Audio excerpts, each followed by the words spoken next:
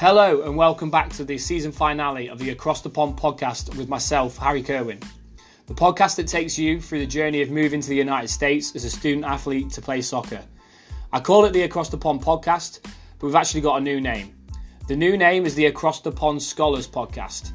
Due to the trademarking issues, we had to change that name. We're still figuring out the details, but it looks like for the second season, we're going to be following the same kind of format and interviewing guys that I've played against or met across my journey of being out here in the United States. I really loved having Paul on last week, had a really fun and exciting conversation with him, and really glad we got to get him on. If you've liked what you've heard, please follow us on Spotify or Google Podcasts so you can keep up to date with all our new episodes. And we're still on social media with the same names. On Instagram, our username is Across the Pond Pod, and our Twitter handle is pond_podcast. Please go and follow and share so we can get our content out to all those who it may benefit. Thank you very much. Hello and welcome back to episode 10 of the Across the Pond podcast with myself, Harry Kerwin. We got it on the second time, but I finally got in there with the introduction. I'm really excited about this one today. It's someone who has recruited and actively coached every single guy that has been on this podcast so far. And he was my head coach for the full 4 years of my journey out here to the United States. I'm really excited. So welcome Tim Wells. How are you doing today? I'm good, Harry. It's good to hear your voice again. Yeah, I know. You're probably sick of it after a couple of phone calls a few months ago, but we're back in the game. So how's everything going for you at the minute? How's life during? Yeah, life's really good. You know, it's been nice sitting around the house, being around the family. Oh, that's a thunderstorm getting ready to hit my house. Bit of character to the podcast there. yeah, it's good. Like I said, it's been fun sitting around the house. I'm having a great recruiting year this year. Yeah. So that's fun to look forward to, and hopefully the pandemic will pass through us and we'll get our season in. Yeah, that's what everybody's got their fingers crossed for at the minute. And how's the family doing as well? How's Stacey, Logan, Davis, and Gracie? Grace. Yeah, everybody's good. Logan's getting ready to go back to play her sophomore year at Western Kentucky University. Davis and Gracie are getting ready to play for Louisville City. Their academy that they're starting up. Gracie's getting ready to make her final decision on where she's going to go to college. She had a great junior year this year. She was up for like Player of the Year and Courier Journal Player of the Year and stuff like that. So, and then Stacy's fantastic. Her work's keeping her really busy, and I think she enjoys me being around the house. Good, happy days. I'm glad to hear, and I'm glad to hear the family's doing well as well. So, yeah.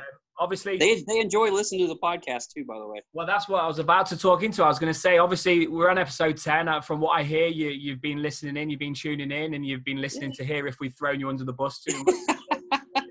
Yeah, it's pretty funny because after each one, I either get text messages or I go to school and somebody will come up to me and say, hey, did this bother you? And I'd say, no, this stuff doesn't bother me. And most of it's been really good though. Like it's nice to hear so much of the nice things that the guys say and stuff like that. It shows you're doing it the right way, and you're not always going to do stuff that everybody agrees with.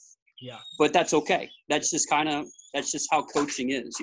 We have the only profession. I say this all the time, Harry. You and I, we have the only profession that everybody thinks they can do better than us. Yeah. It's not like an accountant or a lawyer. Everybody thinks they can coach, and that's just, you got to have thick skin. You go into it, but overall, I've loved them. I've loved every one of them. I think they're fantastic. Good. I'm glad. Well, you can probably take a deep breath after this one, as this is the season finale, so to speak. And then I'm gonna go on to guys that you haven't necessarily coached. So hopefully in season 2 you can have a bit more of a deeper breath, hoping that nothing too risky comes out. But I think we did a good job. There were some good stories in there. So obviously so kind of piggybacking off that, everyone's had their opportunity to kind of tell their story about where they started and how they ended up where they are.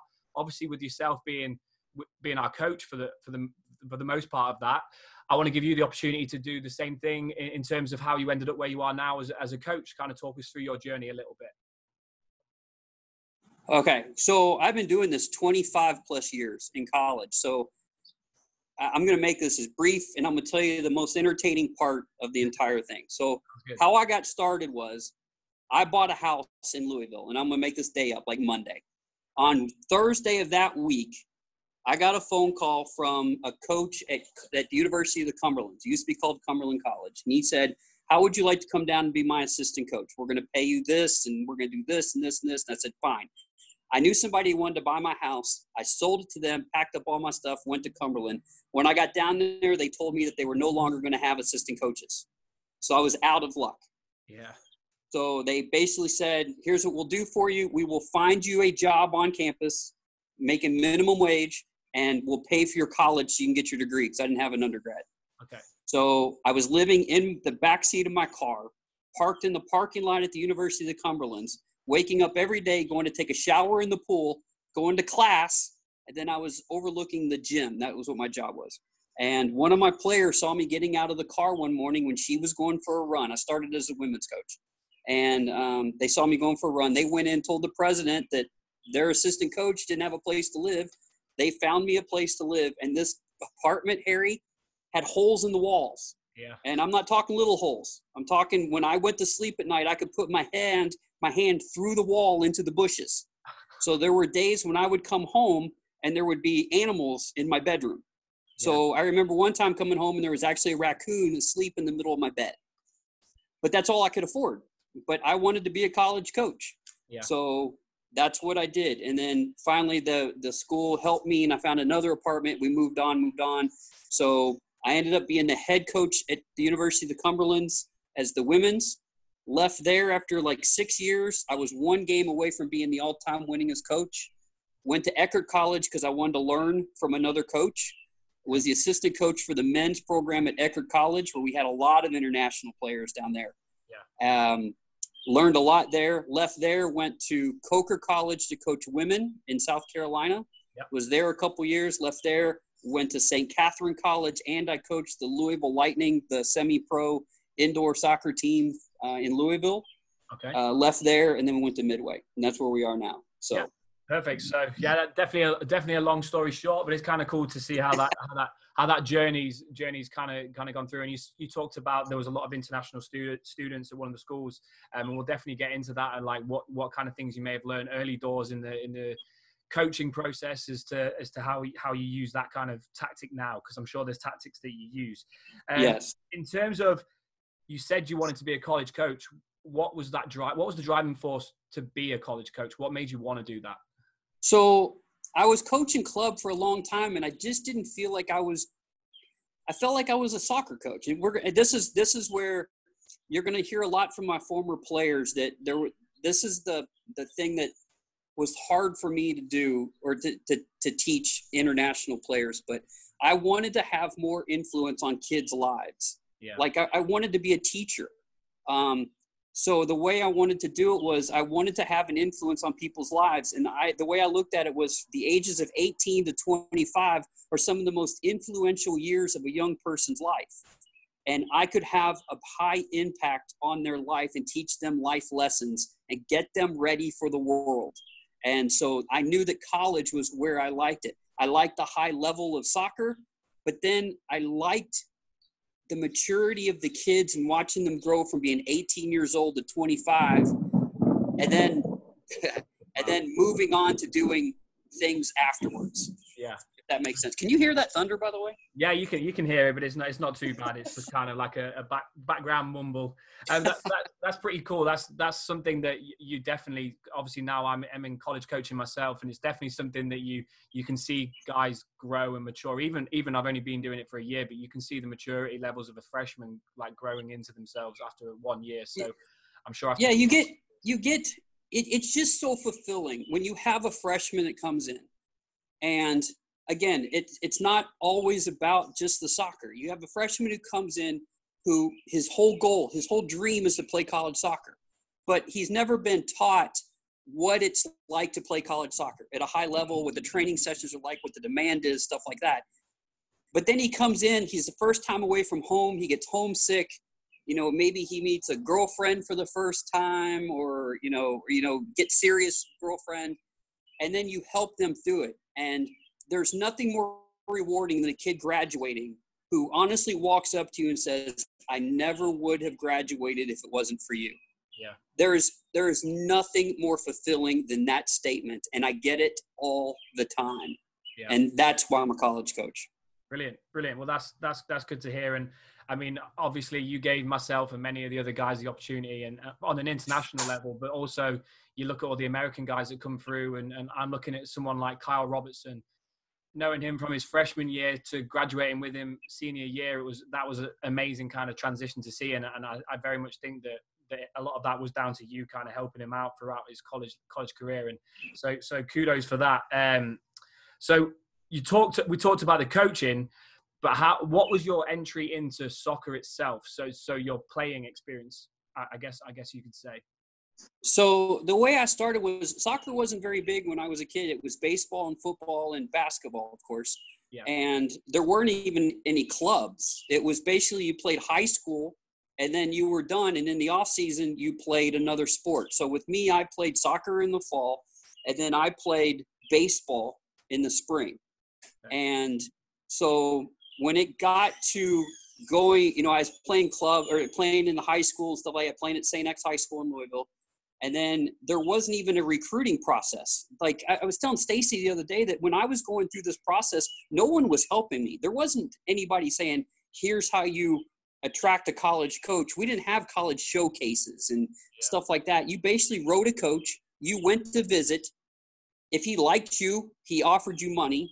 And then that's where you went to school. So I didn't know about all this stuff. So I ended up at Western Kentucky University because my next door neighbor graduated from Western. Yeah. So I went down, played at Western Kentucky for a couple years. I got cut, actually. I redshirted my freshman year, played my sophomore year. I got cut my junior year. And, so I got cut. And so I didn't have anything else to do. So I came home. And I was playing pickup in like an indoor facility in Louisville, Mockingbird Valley Soccer Club. And I got on a team in St. Louis, an indoor soccer team in St. Louis. I started traveling with this indoor soccer team in St. Louis and playing almost every weekend, every other weekend, stuff like that. And I just started playing like all the time, just all the time. And it's crazy because I was actually an indoor soccer player. I wasn't much of an outdoor soccer player. There just wasn't the leagues and the opportunities to play. Yeah. And then one day I walked into the facility one day and he said, Tim, you ever thought about coaching? The owner did. And I said, not really, but I could use a job. And he said, there's a U13 team out on the field right now. Go coach it. Really? And that's how I got started. That's awesome. And so I started coaching and playing and just kind of going back and forth for the longest time. I played in the USISL in Chattanooga for a little bit. But then it was full-time coaching. I needed to pay bills. Yeah, for sure. Yeah. I mean, kudos to the indoor as well, because I mean, once I graduated, that was all I was really playing indoor, and it is a completely different game. I didn't realize how slow my feet were with the ball at my feet compared until I got in there. But I think I actually adapted pretty well, but it's a completely different game. Like it really is. Yeah, it was much more physical, and it was, you had to be more in sprint shape, I guess you can say, and, shorter shifts and stuff like that. The tactics are different and stuff like that. 100% different. Yeah.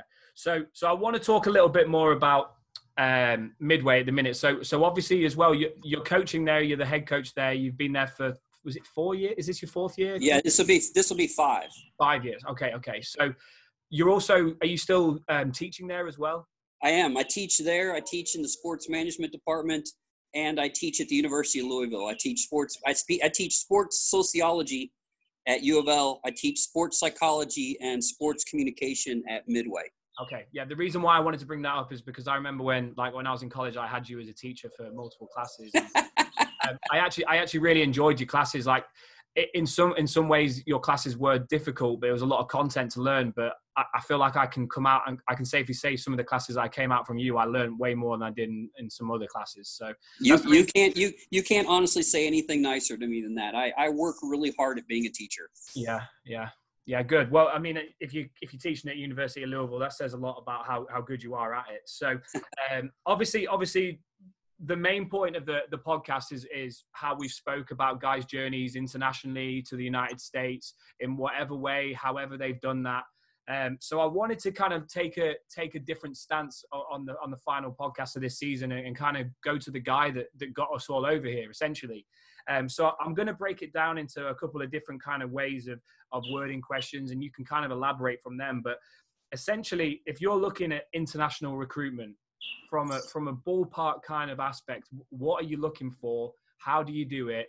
And what kind of things are you thinking about in that whole process at the same time? Okay, so we'll start with Ashley Woods, because that's where this whole thing really does start. Yeah. So I was at St. Catherine College. I took over a program that was in disarray. Yeah. You know, it was a mess. And basically what the president and the athletic director told me was, this is the worst team on campus. Cut everybody and start over. So there was 30 kids on the team. I cut 18 of them and sent them home. Yeah. And I started over. So I knew right away in the NAI I was going to have to bring in internationals. Yeah. And this is the reason why. A great American player is not going to go to Midway University. Nope. A great American player is going to go to University of Louisville, University of Kentucky, Notre Dame, schools like that. Yeah. International players just want to play football. That's what they want to do. So what I basically had to do is I had to figure out, okay, I don't have 14 full scholarships. I basically have 6. How can I take 6 scholarships, bring in kids of an American background and kids of an international background and mix them together? So I started with Ashley Woods. I flew to England, went to Lilleshall, I think was what it's called, spent 2 days in unbelievably cold weather watching an international showcase. I think there was probably 30 or 35 coaches from all levels at this place. Okay. I talked to Ashley because I knew what I wanted. I needed somebody that was going to come over and was going to help me with my American players. He was going to teach them how to train, because I couldn't teach them how to train. I can teach the training, but when it comes to the actual training part, I need help. I need players who can play. Yeah. Ashley Woods got offers everywhere. He was very, very humble on your podcast. He had lots of offers. He told me basically, I believe in what you're doing. I will help you. And I promised Ashley within his 4 years, we would make it to a conference championship game if he just believed in me. And he said, I'm with you. And he helped. Then came Marvin, Joe Jessup, you, Brad, Max, on and on and on and on and on. And it all started because Ashley helped me build it. Yeah. And what he did that was better than a lot of kids, he did more than I could have ever asked, was he helped me with the American players. Yeah. Instead of getting he'd get frustrated in training, he would absolutely scream his bottom off at him. Yeah. But then he would walk with them to the dorm. And I can remember him leaving the soccer field with different kids every day. So when I look for an international player right now, that's what I'm personally looking for. I need an international player who's going to take my team to the next level, knowing that there's going to be some kids on the team that may not be fantastic players. You know, they're an American player who maybe wants to play college soccer, didn't have the opportunity to have a great high school coach, maybe didn't come from the best club, but I saw potential in them. And with the international players coming in, together we can make these kids work. Because again, if I had 14 scholarships, you know, if I had a major amount of scholarships, I could bring in a ton of internationals, but I was never like that. I only had 6 scholarships. So I basically had to have a team of 25 to 30 kids on 6 scholarships. Yeah. Did I answer that question? I was kind of long-winded. No, absolutely. So obviously Ashley started that whole thing, and then obviously Marvin, Joe came, and then our big class that came in as well. By the time our big class is coming in, are you still looking for, like, you brought in, was it 5 or 6 of us from England? Yes. So at that point, are you still looking for 5 or 6 Ashleys, or are you looking for different pieces? No. No. What I was basically looking for then was, okay, I've got the good core players. Now I need game changers. Yeah. Now I need players that will play. And I think I told you guys this all along, is I didn't really care. I wanted you to get a degree. I wanted you to do the best you could. I wanted you to represent the program the best you could. But I knew that the degree wasn't high on your list. And I think you said it in one of your podcasts, actually. You said, your dad said, look, just go and get the degree. Just do the best you can. And absolutely, yeah. That's and I understood that. I understood that the degree wasn't a major priority. Yeah. So that wasn't my I wanted to win games. I promised Ashley that I would get him to a conference championship game before he graduated. To do that, I needed some game changers. So in came you and Christoph from one showcase, Max from another. Joe was already there from Bellarmine.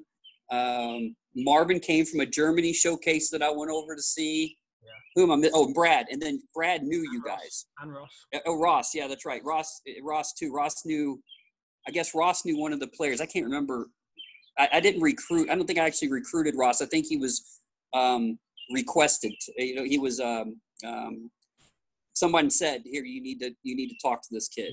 Yeah. So I think that's how Ross came in. But it turned out all right for Ross in the end anyway. Yeah, absolutely. And that's the great thing about it is I've never, when Ross transferred to go south, he did it the right way. He walked into the office. He was a man. He sat down and said, look, I want to go someplace else. He was honest about stuff, and I helped him, and we go. And never a problem with Ross leaving at all. Never.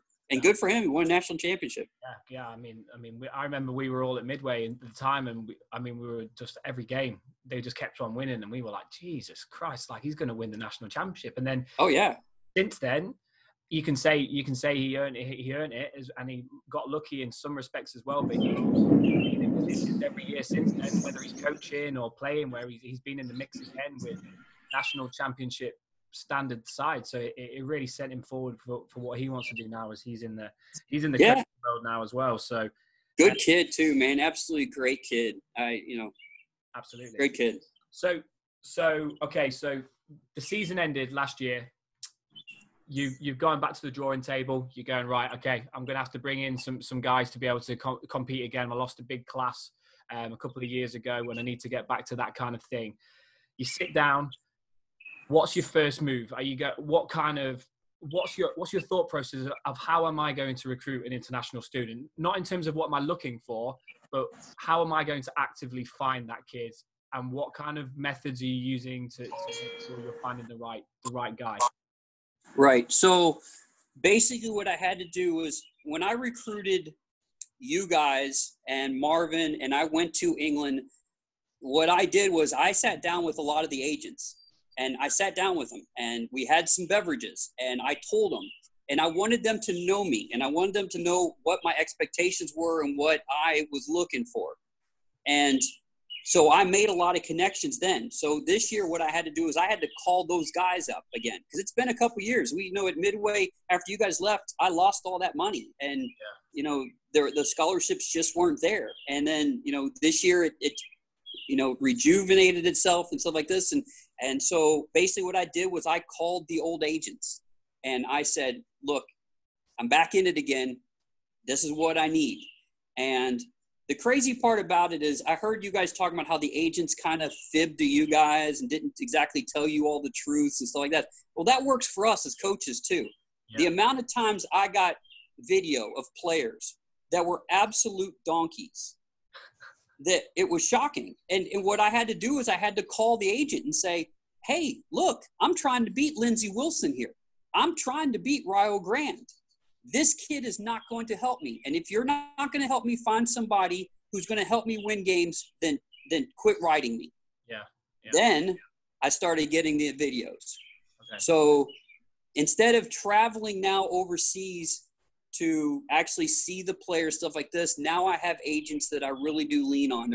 There's 5 or 6 fully trustworthy guys that I can talk to on a regular basis that I know are going to steer me straight. And the reason for it is I will call an agent and say, I really want to talk to player A. And he'll say, Coach, he's not your player. And here's why. He's difficult to deal with, or, hey, he's just not very good. That video makes him look a lot better than what he is. Yeah. And that's the key to it. Okay. And so for the listeners' purposes, in terms of agencies, you say you talk to specific agents. They obviously probably work for agencies. Right. What agencies that you will be regularly contacting for that kind of information? Oh, shoot. I can't really tell you the agencies because I just deal with the agents. Okay. And to be honest with you, I don't really know who they work for. Like, the company that they work for isn't important to me. No, yeah. It's the agent himself. Yeah. And does that make sense? Like, no, I get it. I can't. And a lot of them, like for you guys, it was Pass for Soccer and it was First Point. Yeah. When I first got into it, but now, hell, Harry, there's every kid who leaves American college now starts his own agency. Yeah. You know, I get legitimately. I counted today before I got on this podcast. I have legitimately 35 emails about international players that are still looking for a place to play this year. 35 emails. Wow. So, you know, that just shows you it's crazy. Yes, it really is crazy. So that's how you do it now. But in terms of when you did used to go overseas and actively recruit and actively have them conversations with the guys, like, was it just England and Germany that you've been to, or did you ever have any trips that didn't necessarily come off? Is it always a successful? Yeah, it was mostly pretty successful. I try to go on trips that I know is going to be successful. I don't just go to go. Yeah. Like to me, it's a waste of time. And, you know, I see a lot of these Division I coaches and they're traveling all over the place and they're going to, you know, Washington, you know, the state, and they're going all over the place. And they come home and you look at the recruiting class and none of the kids come from that. And to me, that's a waste of time. Yeah. You know, so I made sure that I was pretty prepared. I knew who I was looking at going into it for the most part. And then it was, this is crazy. And then it was basically, I needed to sit down with the kids. I liked going overseas because I liked sitting down with you guys because I knew what kind of coach I was. And I knew that I needed players who were going to come in to help the American players to get better. So I needed to get to know the players. Yeah. And that was so important to me now. Now I'm older. I've got the experience. I can do a lot of this over the phone. But when I first started recruiting internationals, it was very important for me to sit down with the players and talk to them. And say, look, this is what I'm after. Yeah. You know, it's an investment, really. Like it is, whether it's your money or not, it is an investment to the school on the school's half. So it is. And you know what? You don't want the hassle of the drama. You know, you want to coach soccer. You want kids that will represent your program because at the end of the day, it's my job. You know, if I bring in a lot of international kids or American players and they're constantly in trouble, I'm not going to have a job very long.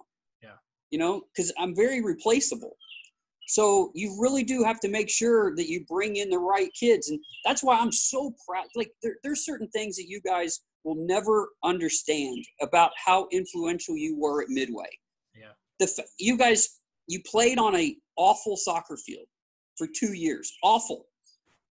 But as soon as you left, the school said, you know what? Those kids were good kids. Your program's done very well.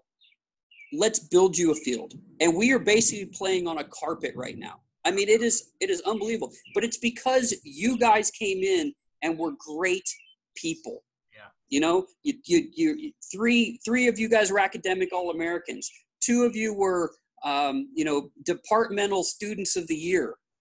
I think all of you at some point were first team All-Conference, I think, right? Most of you? Yeah, I'm pretty sure, yeah. You know?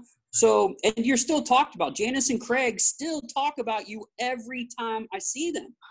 You know, you're still talked about throughout campus all the time. So your legacy is so important to our program. And I think that's the part that gets lost a lot of times and you know, talk about a lot of stuff. But your legacy that you guys left, all of you, all the internationals, all the American players who played there, it is you won't be forgotten for a very long time. Yeah, that's awesome. Alrighty, so obviously it sounds like you did a pretty good job for your international recruitment. You're pretty happy with what you've got, and we showed the right light on how we kind of left our legacy, so to speak, as what you were just talking about. Right. Now, obviously, there is sometimes a lot of hiccups. So you could get the guy, but then there's still a lot of hurdles to jump over, such as like the SAT exam or the visa. Have you ever had any students, it may not have been at St. Catherine or Midway, like any students that you found the right person, but then there's more hurdles to that, and you can't get them over the line because of maybe things on their end or visa problems and stuff like that? Not so much. I think I did a lot of the background. And again, if you have the right agent that comes from the right agencies, they can take care of a lot of this stuff. And again, there's a lot of really bad ones out there. This year I dealt with a couple, I'm bringing in one player this year whose agent was very difficult. I couldn't get a hold of him a lot. We had a lot of problems with some stuff. The parents had questions. And then when they got to me, they were like, well, hold on a second. Why do we have to do this? What is Incred? What is this? What is this? And I'm like, didn't your agent tell you about this stuff? Yeah. No. Oh, well, okay. And this was after they committed to play. Then they would say, well, why do we have to pay $150 for this? And why do we have to pay $150 for that? And I'm like, well, that has nothing to do with me. That is eligibility. That is getting your transcripts, transferred or, whatever it is. And, and so that's really the only hurdle that I have. Most time for the internationals, a lot of times, honestly, it's easier in the NAIA to get the internationals. It takes longer, but for a long time you had to get a top half of your class letter. Okay. Well, anybody could write that letter. Well, they did. I know some of the guys. No, that's right. Yeah, that's right. Anybody could, I will say this. I remember one time I was recruiting an Irish player who we were all ready to go, and he was found ineligible. And this may have been the year I was bringing you in as well. His name was Connor, I remember. And he was a great kid. And I remember the NAIA said, you're not going to have any eligibility because you played in this league. And so I called the kid and I said, what kind of league is this? He said, it's a Mickey Mouse league. It's like a Sunday pickup league. But in that league, there was a team that was coached by a guy who used to play Juventus. And so that whole league was now ruled ineligible. Really? So if you played in that league, you were deemed ineligible. So when this whole first thing started coming out, it was really hard because you had to go in and see, okay, what league did you play in? And then I had to go through the list and find out whether that league was off limits. Yeah. But it's not like that anymore. It's so much easier now. I was going to say, you must have been getting slipped some money under the. That sounds strange. But how about it right now? Has the whole pandemic affected your international recruitment in any way?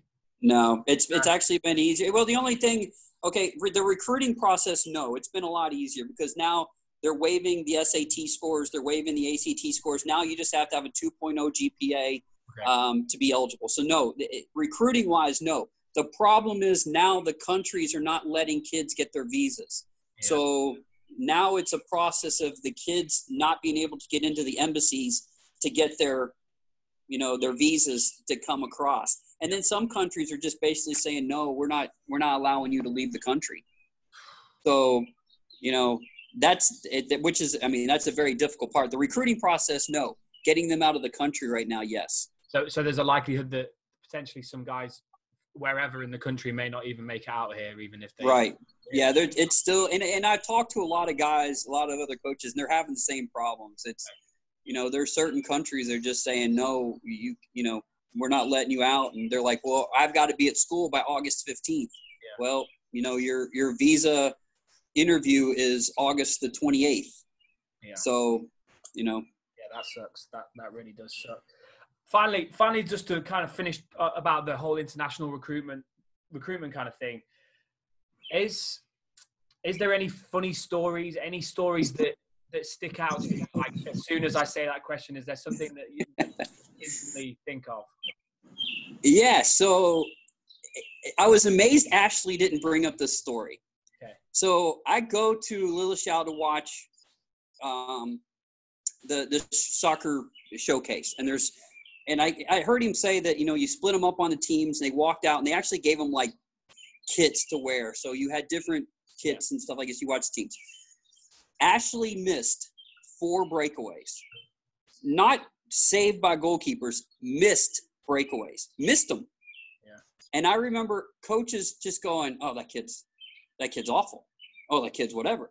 And I was like, yeah, but he's getting the breakaways. Like, he's he's making the proper runs. I can fix that other part. Yeah. So I remember sitting there, and Joe Ashley and I still talk about it. He had an awful game in the showcase that I saw him at. And then I remember coming home and telling Stacy, and Stacy, I told Stacy, I was like, I'm bringing in this kid. How was he? Well, he missed 4 breakaways. Well, what are you bringing him in for? Because I think he's a good player. Yeah. And so that was kind of the thing is you go to these showcases and these kids are trying really, really, really, really hard, and you have to be able to pick out and kind of see something. I always say all the time that player identification is probably one of the most underrated coaching aspects that we have, is the ability to identify players. You're looking at it completely differently. Huh? Looking at a game completely differently. Completely differently. And then seeing if that kid can mix in with the players you already have. Exactly. Yeah. But that to me was one of the funniest ones. Was going over. I remember sitting down with Marvin and his parents didn't speak any English. No. And I remember sitting in a little room off to the side, and talking to Marvin and doing his translation, because his parents were asking me questions and Marvin's translating for me and stuff like that. Yeah. When I went to fly over to see Marvin play, I had Marvin on my radar, but on my plane was Lindsey Wilson's head coach, Hastings out of Nebraska, one of the top 10 teams. Their head coach was there. A couple of D2 schools out of Florida was on this plane. And I remember we landed and they got us off the plane. They took us to the field. And then for 3 hours, we sat at this field because the showcase didn't start till later on in the day. They didn't take us to the hotel to shower. They said they were going to feed us. And it was like, like protein bars and just bottles of water. And I remember us showering, kind of cleaning ourselves up in this restroom of this field. Yeah. And I thought, oh my gosh, what am I doing? Yeah. What am I doing here? So that's your taste of Germany. Yes. So I told this story with Christoph's podcast, and I can't remember if it was fully factual, but do you remember what happened on the tube? Like, do you remember fully what happened? Like, I think you asked me which station, because you told me which station you needed to get to. And I was on the tube with you going back to wherever. I think I was going back to King's Cross to get my train back to Lincoln. And you said you needed to go to X station. And obviously you had to jump off one train and get on a different line. Well, I basically pushed you off the train because the doors were about to push. You remember that? And then you told you no. Yeah, you did. Yeah, I was, because it was hard for me because I didn't understand how the train system worked and stuff like that. And you and I were talking, and then I remember it just being a panic. Like, do I get off here? No, I don't think so. Maybe it is, or maybe you should. And then you looked up at a sign, and then I think it was all over with. Yeah. Like, I really do. I think. Did you push me off? I don't think I pushed you, but I basically said you need to get off here, and it was very much almost a push. Yeah. Yeah, and then I remember sitting there going, okay, now what? I got off the train. I went, okay, now what? Yeah. And then everybody was really nice and helped me out because I looked like a dumb American walking around the train station. So. That's funny. That's funny. So I guess I said that would be my last question, but I guess one last question from all your years of having international players on your team, I would say we've learned a lot from you, from America, and our whole experience over here. But has having international guys on your team helped you learn maybe some things in terms of soccer or in terms of your life in general? Have we contributed to you in any way? Absolutely. Yeah.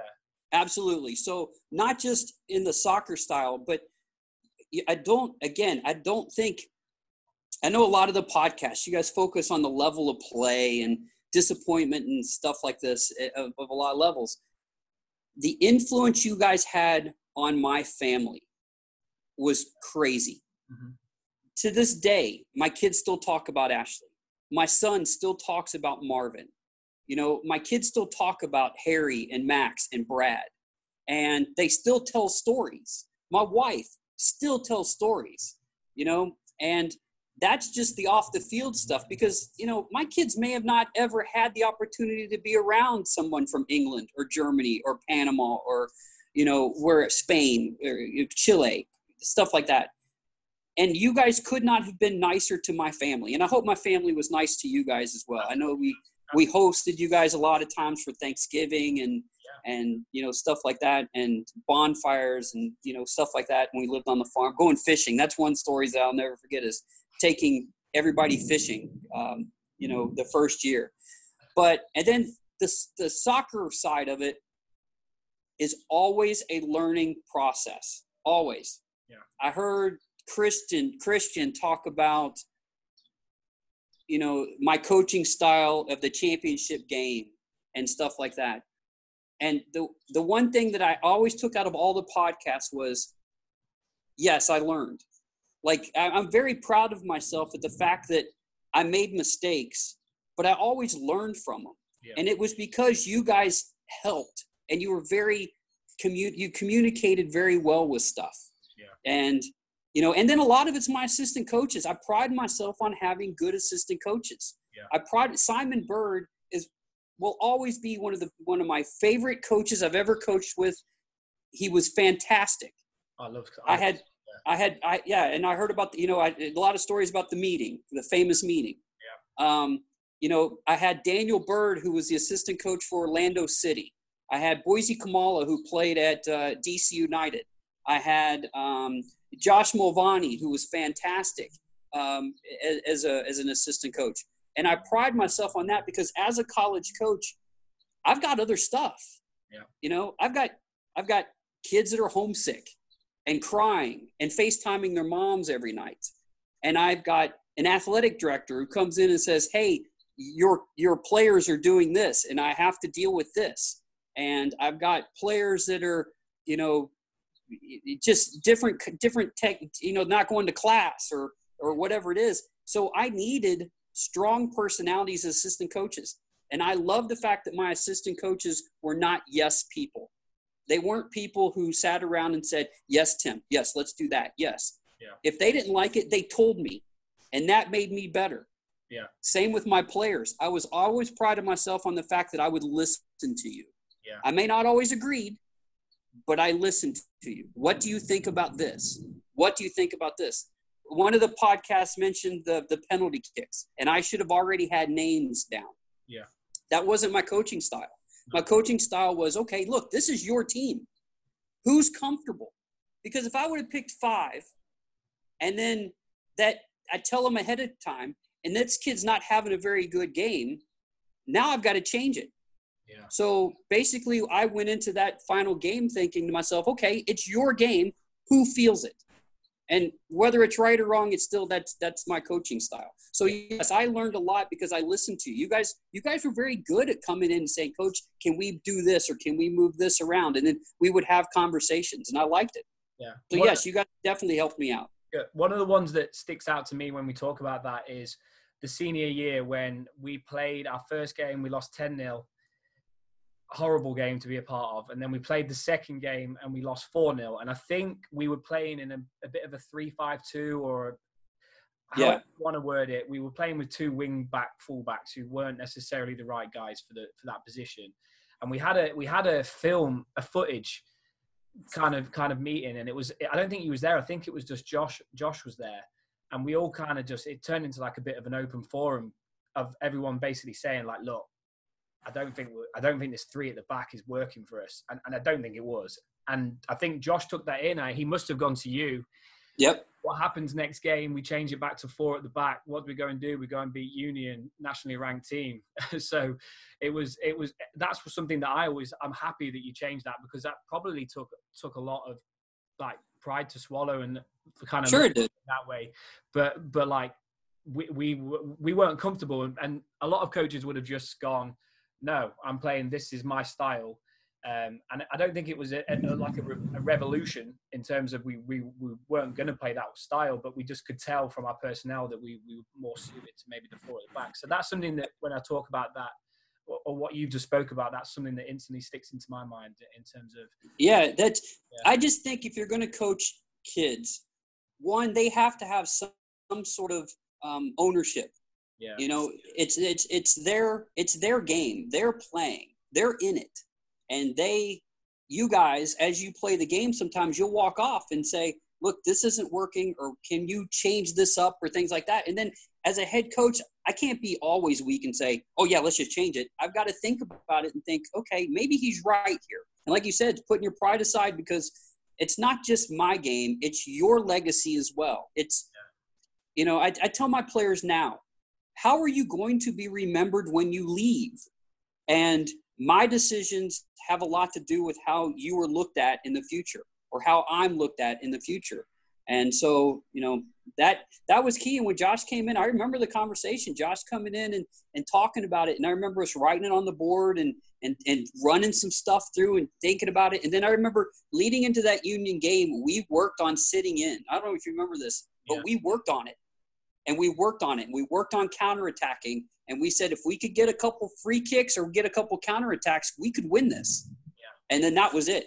That Union game changed everything. Everything. Yeah, it really did. It really did. Yeah, that was the turn of that season for sure. So to kind of wrap it up, is there any other stuff that you want to kind of talk about in terms of international recruitment, or can we get on to some other good questions? Is there anything? Nah, go ahead. All right. So I love the fact that when we started this, I said, look, don't tell me what you're going to ask me. Just throw it at me and let's see what happens. Well, so go ahead. I was going to initially ask you to name a 11 of, like I have done with the guys, but it's probably not the best kind of question to ask, considering for 25 years you've been coaching. Yeah. One, a very tough thing to have to even think about. But secondly, I'm sure most of the players on that list probably don't even listen to the podcast. So that's probably well, you know, because when I discussed it, when I thought about it, I thought, okay, one, it's not fair to the young ladies that I coached, because there were some really good young ladies that I coached, Amanda Harbour and, you know, Holly Bach and, you know, Stephanie Foster. There were some really good young ladies. Then I went to Eckerd. Man, there were some fantastic international players down there that I would have to put in there and stuff like that. But overall, I was thinking about this today. The big thing is, if I'm going to be a coach that's going to talk about being a good person and graduating and being, you know, if I'm going to stand to my standards of it's not just soccer, it's about growing as a person, then I can't really do a starting 11, because it goes against what my philosophy is. Does that make sense? Yeah, absolutely. I when I kind of mentioned it initially, I thought, wow, yeah, that makes complete sense. I think, yeah. And even, I completely, when you said it, I was like, yeah, that's a tough thing to kind of ask somebody to do. But I have got some other kind of questions that it could be of anything. So the first one that I kind of want to ask, and it is similar to what I asked the guys, is there, what's your most favorite game you've ever coached? What's one game, and there's probably still loads, what is one or two games that you just think that was one of my favorite ever games that I've ever been a part of as a coach? So there's two. And it's going to shock you, because one of them's a really good story and the other one isn't. But my first one is the first time we made it to the conference championship game against Lindsey Wilson. Yep. The game before that, we played Campbellsville. Mm-hmm. And I get nervous before games. And I went, after the national anthem, I ran across the field around to the restroom. When I came back, Ashley had scored twice. We were up 2-0. Yeah. And I thought, I'm just going to go back to the bathroom. I'm just going back to the bathroom. Yeah. And so we beat is that right? We beat Campbellsville in the semis, right? Cumberland's Tennessee that we beat in the semis. Was it okay? In the semis. It was at Campbellsville. It was at Campbellsville. That's right. Okay. Yeah. So then we went to, then we played Lindsey Wilson. That Lindsey Wilson game was the most fun I ever had coaching. Yeah. Because I thought you were freshmen. You didn't know what you were getting into. You were like little kids in a candy store. You loved it, you know? And it was rewarding for me to see Ashley finally make it to what I promised him. Yeah. My second favorite game is the game when we started at Midway and we went to Rio, and I heard you guys talk about this too. Pouring down rain. Joe Jessup's parents are there. We give up 3 goals in the first half. Basically, they score 1 goal in the second half. And I thought, we're going to be pretty good. Yeah.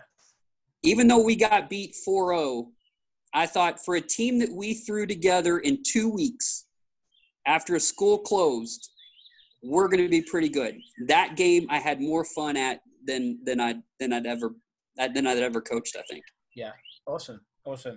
And then similarly, as I've asked, what's the best goal or couple of goals that stick out to you in your coaching career that you can like say that was something that I will never forget?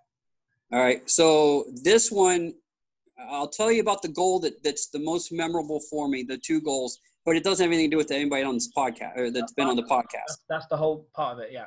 Okay. So I am coaching at St. Catherine, our first year.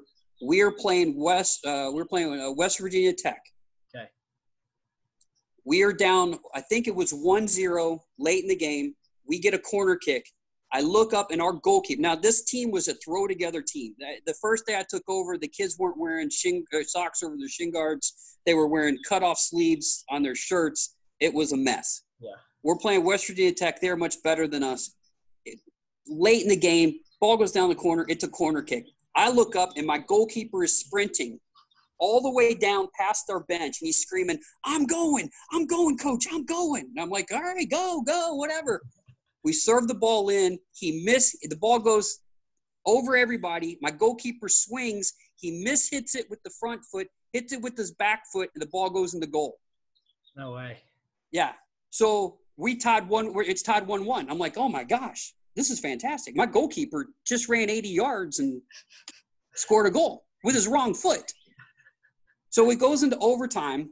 And Patrick Williams, my captain of the team of the team that year, scores the game-winning goal in overtime, and place goes bonkers. Yeah, bonkers. People are running all over the place. Everybody's taking off their shirts and swinging them around. I'm like, Jim Valvano in basketball. I'm running around trying to find somebody to hug, and nobody's around anywhere. And if you ask the players that year, I gave, and I'm not going to tell you what the speech was, but I gave the greatest motivational speech in the history of motivational speeches before that game. I know the speech. I won't repeat it, but I've heard the story before. I think it might have been Patrick. Patrick told me the story at Justin Mills's bachelor party. I think he told me. Oh yeah. Yeah. Fantastic. Yeah. So those 2 goals right there were probably 2 that stood up. And then you've got Brad Wilson's goal against Union, and then of course you can't forget the goal that everybody still talks about, Joe Jessup's left-footed volley against Point Park. That goal. I don't care where you are. The head coach of Point Park still talks about it to this day to me. Really? It's such a great goal. Yeah, it was unbelievable. I've never seen anything like it either on it. No. Nope. All right, so you've got through the tough questions, I think on that one. I wondered how you take them. So there's the burning question that anybody who's been involved with us over the past so many years of you being at St. Catherine and then the transition to Midway, and it's got to be in a nutshell or a broad, like a shorter version. Talk to me about when St. Catherine closed. Like, how did that affect you as a coach? Obviously, we've spoke about it as players, but you did a lot of background work for us in that process as well. But how did that affect you as a coach? Personally, it was really hard because I didn't know what was going to happen to me. Yeah. Like, I was unemployed. That was the first thing was, we all kind of knew the school was in trouble. So it wasn't like it was, out of the blue. Yeah. Now the ending, the final, when they called us into the meeting, that part was out of the blue. My first thought was, oh my gosh, how am I going to pay my bills? Yeah. And then my second question was, okay, what about the guys? Mm-hmm. What am I going to do? I made a promise to these players that I was going to take care of them. And, that's one of the things that I've always prided myself as a coach is I make promises to players, no matter what their skill level is, no matter where their background is. I promise you, I'm going to take care of you for 4 years. Yeah. And so that happened. And so my first thing was, okay, I'm going to be a good guy about this. I'm going to return every email and every phone call. And I did.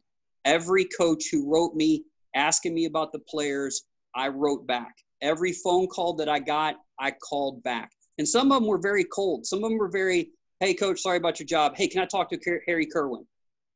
And then some of them were very, look, I don't know how to approach this. I'm uncomfortable, but can I speak to?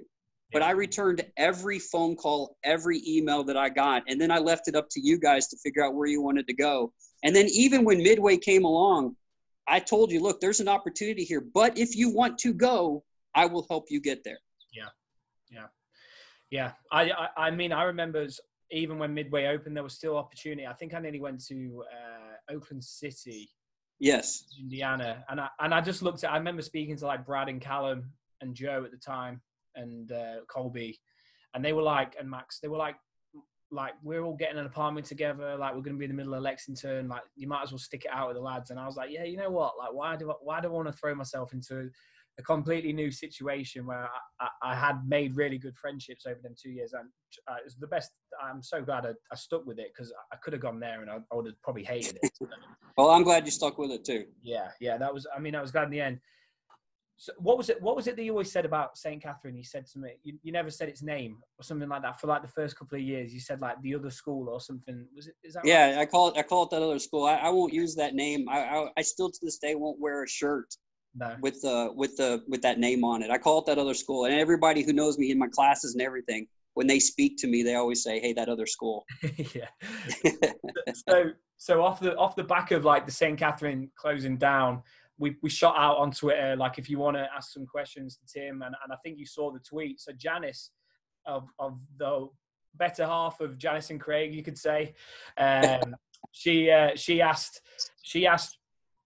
what your thought process was with it being a first year program at Midway, how you thought it was going to be accepted, because obviously it was an all girls school as well. How you thought it was going to get accepted in comparison to how it was received, if that makes sense. Yeah. So I will say that of all the years I've ever coached, that I'm more proud of that coaching year than anything else, because we basically had 2 weeks to put a team together. What did we have? We had English players, we had Spanish speaking players, we had Panamanians, we had American players who didn't play club. And, it wasn't like that first year team, we had no preseason. We had one uniform, a yellow uniform. Yeah. So, it was thrown together in 2 weeks, and we finished third in the conference behind Rio Grande. I think they were fifth in the country, and West Virginia Tech, which was maybe eighth in the country. We finished third. Yeah. Am I not mistaken? That's right? Oh, yeah, that's correct. Yeah. And we had, you had to take players and mix them together. That was the hardest part, was taking kids. You guys had never played together before. You weren't friends. You didn't know each other. You spoke different languages. Yeah. And my job was to try to put everybody on the same page. Mm-hmm. And that right there was probably as a year goes, that was probably the hardest I've ever worked, but it was the most fulfilling. Yeah. If that makes sense. And there was an all-girls school for 169 years. And I remember one of the people at Midway saying, look, you're going to catch some crap. This was an all-girls school for 169 years. We're going co-ed. You're the first team. You're going to catch some crap. Yeah. And we never did. Everybody loved it. Everybody got behind the team. And, man, it was just fun, Looking back at it now, it was fun. Going through it wasn't the most fun. No. In hindsight, it was fun, but yeah, there was times where it was rough. It was definitely thrown together, but like you said, I think it was like awesome how we took it to the next level of what we. Yes. Arguably, we got lucky at times, but we had no right to be in the positions we were in, but we earned them. But yes, and you look like I look back at it now, and I wish that you take someone like Paul. Yeah. Okay. His first year he comes in, he plays center back, okay, because we didn't have another center back. Right. It was you and him. And he's legitimately a center midfielder. I mean, he's so good with the ball, so technical and stuff like that. But he did what he was asked to do. He played center back that first year. The second year we moved him into the midfield. I think all the time, I'd like someone like Paul, I'm like, man, I wish I could have had him for 4 years. Yeah. Nelson, I wish I could have had him for 4 years. But I only had him for 2. And for Paul, I had to move him around. We didn't have a lot of training sessions. You know how college is. You play every 3 games or every 3 days. Yeah. And so, just you look back at you guys, and you guys did everything I asked you to do to the highest level. And, it was a great achievement. Yeah. No, thoroughly enjoyed them years, and especially looking. Janice, I hope I answered your question. Yeah. Well, I'm sure we'll find out if you didn't. I'm sure you'll have to answer if not. So there was just a couple of things that I wanted to kind of bring up at the end. The first one's more of a confession. So, so basically, when you first recruited me, you followed me on Twitter, and at the time I was like, I'm still private on Twitter, but you followed me. And for whatever reason, I didn't have anything bad on my social media or whatever, but I was just really nervous about having you because I didn't know what to expect. So I never accepted the follow request. And then obviously after like 3 or 4 weeks, I would have been more than happy to have accepted it. But you followed me like 2 months before I came out. So, and this is no joke. I think I finally accepted that follow request on Twitter like less than a year ago. I think that was when I finally accepted. For my whole 4 years in college, when I would go on Twitter, I would have a follow request from Tim Walls for the full 4 years. And it was just because it got to a certain point when I was like, I can't accept it now. It's too late now. Like, too obvious now. Yeah, I know.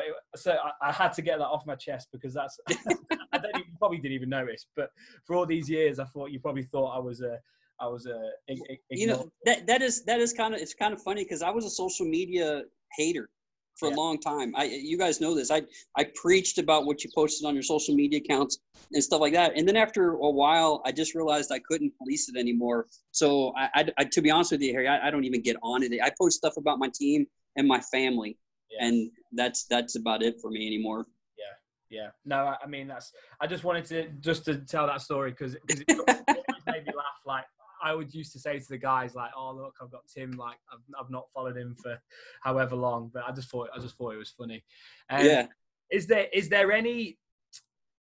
there anything that you want to rectify or adjust from previous stories or anything that have been told throughout the podcast? Because I know we spoke about it a little bit. There's some stories were a little bit off the truth, not necessarily in a bad way, but we were missing some important facts. Is there anything that you want to use this platform for right now? Yeah, so there's one that I was thinking about today, and it was Christian's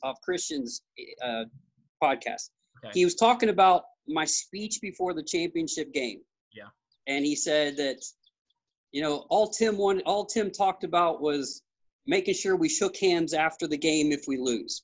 And that's not even close to the speech. Yeah. Because I had two going into it. The first one was if I walked in and I saw you guys were all jacked up, I was going to give a let's calm down, because you guys weren't very good when you got all jacked up. When people got in your heads, you guys weren't very good. Brad would lose his temper. Max would get off his game a little bit. Even you would get off your game a little bit. So I wanted to have that ready. Then the other one was if you guys weren't jacked up, I was going to try to give you a let's go speech. Yeah. So I walked in and I remember seeing you guys, and there was a serious nervous energy in there. Yeah, there was, yeah. And basically what I said was, look, you're on your home field. Nothing about this game is much different.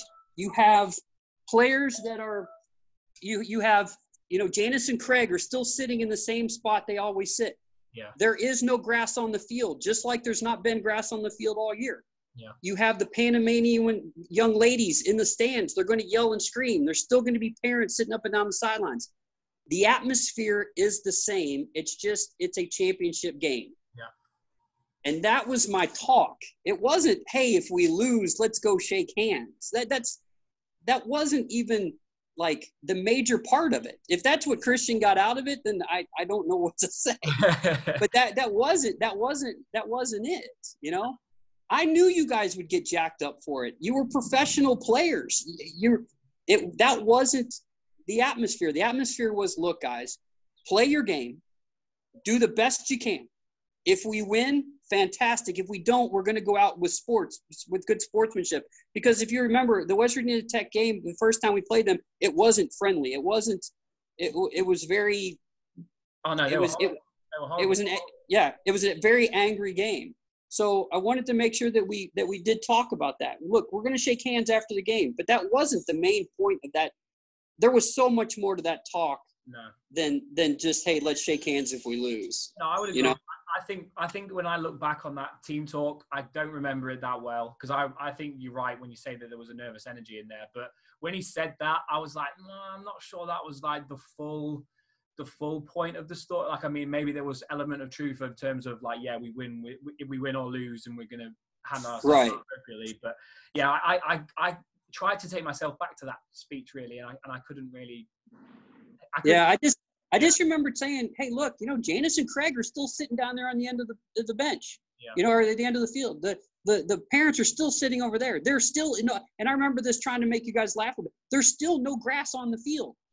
Yeah. It's, and that was kind of the point of that part. I think that was most of them I didn't, the stories were pretty good. The crazy part about it, Harry, is I go back to school and so many people come up and say, man, I heard so-and-so's podcast. You must be very proud. And I'd say, well, yeah, I'm very proud of all the guys. And they're like, no, the way they talk about how you were a father figure to them, that is so incredibly nice. And I'm like, yes, that you can't say anything nicer to me. I'm taking kids away from their homes. You were coming, as you say, across the pond. My job is to make you a better soccer player, but to make you a better person. Yeah. And the soccer part of it is important. I'm still competitive. I'm still, I still love coaching the game. But every player, I hope, that was on this podcast, when they graduated, they were better people than they were when I first got a hold of them. Yeah. And, there's a lot of people write me and say, hey, did this make you mad? No. There was nothing on any of the podcasts that made me upset or mad or anything like that. I'm appreciative of every player who played. I'm unbelievably grateful for every kid I'm very humbled whenever a kid says, I want to come play for you. Yeah. That's very humbling. It is, yeah. And, you do the best you can. Sometimes you get it right. Sometimes you get it wrong. Yeah, for sure. Well, I think you got it very right for the most part with us all. So we really appreciate it on our end as well, because like you said, whether we took it for granted at the time or not, you gave us a very cheap education, whether we valued that at the start or not. You gave us a cheap education. You gave us a good platform of soccer to play on. And you obviously gave us life experiences that none of us are ever gonna forget, and we're still living in some respects as well, some of us. So yeah, listening to you guys talk about them all the time, you can tell that they weren't miserable experiences. You guys all laugh a lot. You tell fantastic stories, and hopefully I'm recognized as somebody who gave you that opportunity. And absolutely. So you just do the best you can, and I'm very proud of what I've accomplished, and I'm very proud of everybody who graduated and went on to do other things. I'm very, very proud of all of everybody. Brilliant. And you talk about the stories that, I will be honest, there has been stories that had to get edited out, not necessarily bad ones in terms of about you, but stories that definitely shouldn't be aired on podcast. That's all part of the college experience. I didn't think any of you guys were angels when you came over. No, definitely not. Well, Marvin got way too comfortable in his, and I had an hour editing out his one. There's been some funny stories that we've had a good laugh about, but I was like, I'm not going to put that in there, to be honest. I think some of my players listen to this podcast as well, so I'm like, I don't think I could show my face at work if they listen to something. Right. Yeah, right. Yeah, those are stories we'll share off camera and off podcast, off microphone. Exactly. All right. Well, if you've got nothing else to add today, I was about to call you coach then. I guess I'll call you coach. I've really enjoyed it.